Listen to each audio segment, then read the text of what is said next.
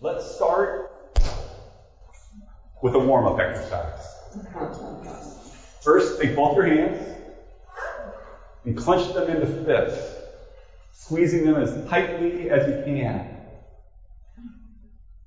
And hold it for about a minute when I invite you to release the clenched fist.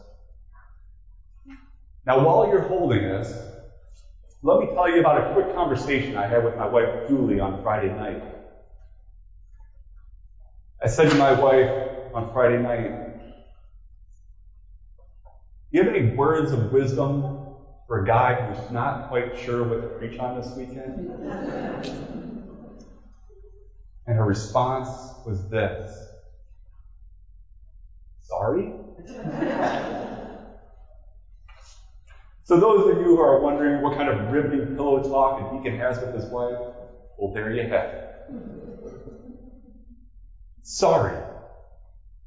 That's actually not a bad start, given that this is Divine Mercy Sunday.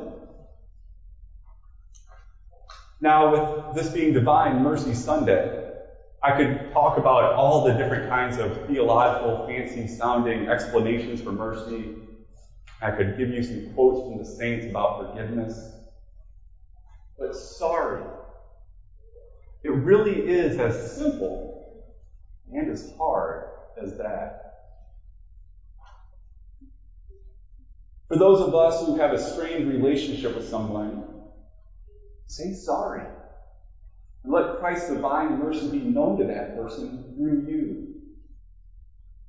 And since we cannot give to someone else that which we have not first received ourselves, for those of us who haven't been to confession in a while, well, I know a guy that can help with that. See Father Jeremy. Go to confession and say sorry to Jesus for your sins. Experience the gift of the sacrament that we heard about Jesus giving us in today's gospel reading. Jesus' divine mercy is truly amazing. Jesus wants to share this divine mercy with us by playing a game of mercy football with all of us.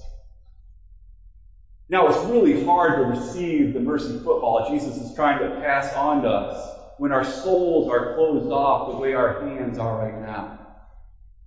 And it's equally as hard to pass that mercy football on to somebody else when our souls are closed off the way our hands are right now. So whatever the baggage is that we've been holding on to, I invite you now to let it go as we release our clenched fists.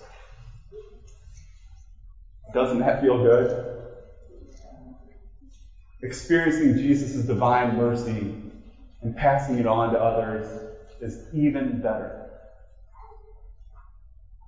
I read about an experiment where when people clench their fists for about 90 seconds, like we just did, it helps with not only forming a better memory, but also later recalling that same memory.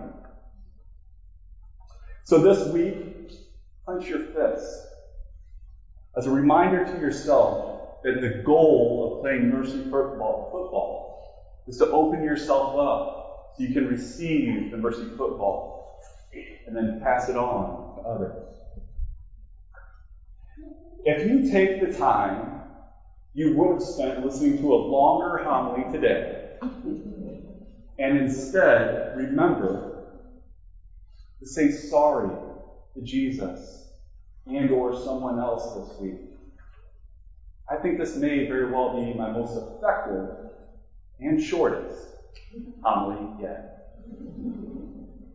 And for those of you who like longer homilies, well, all I can say is sorry.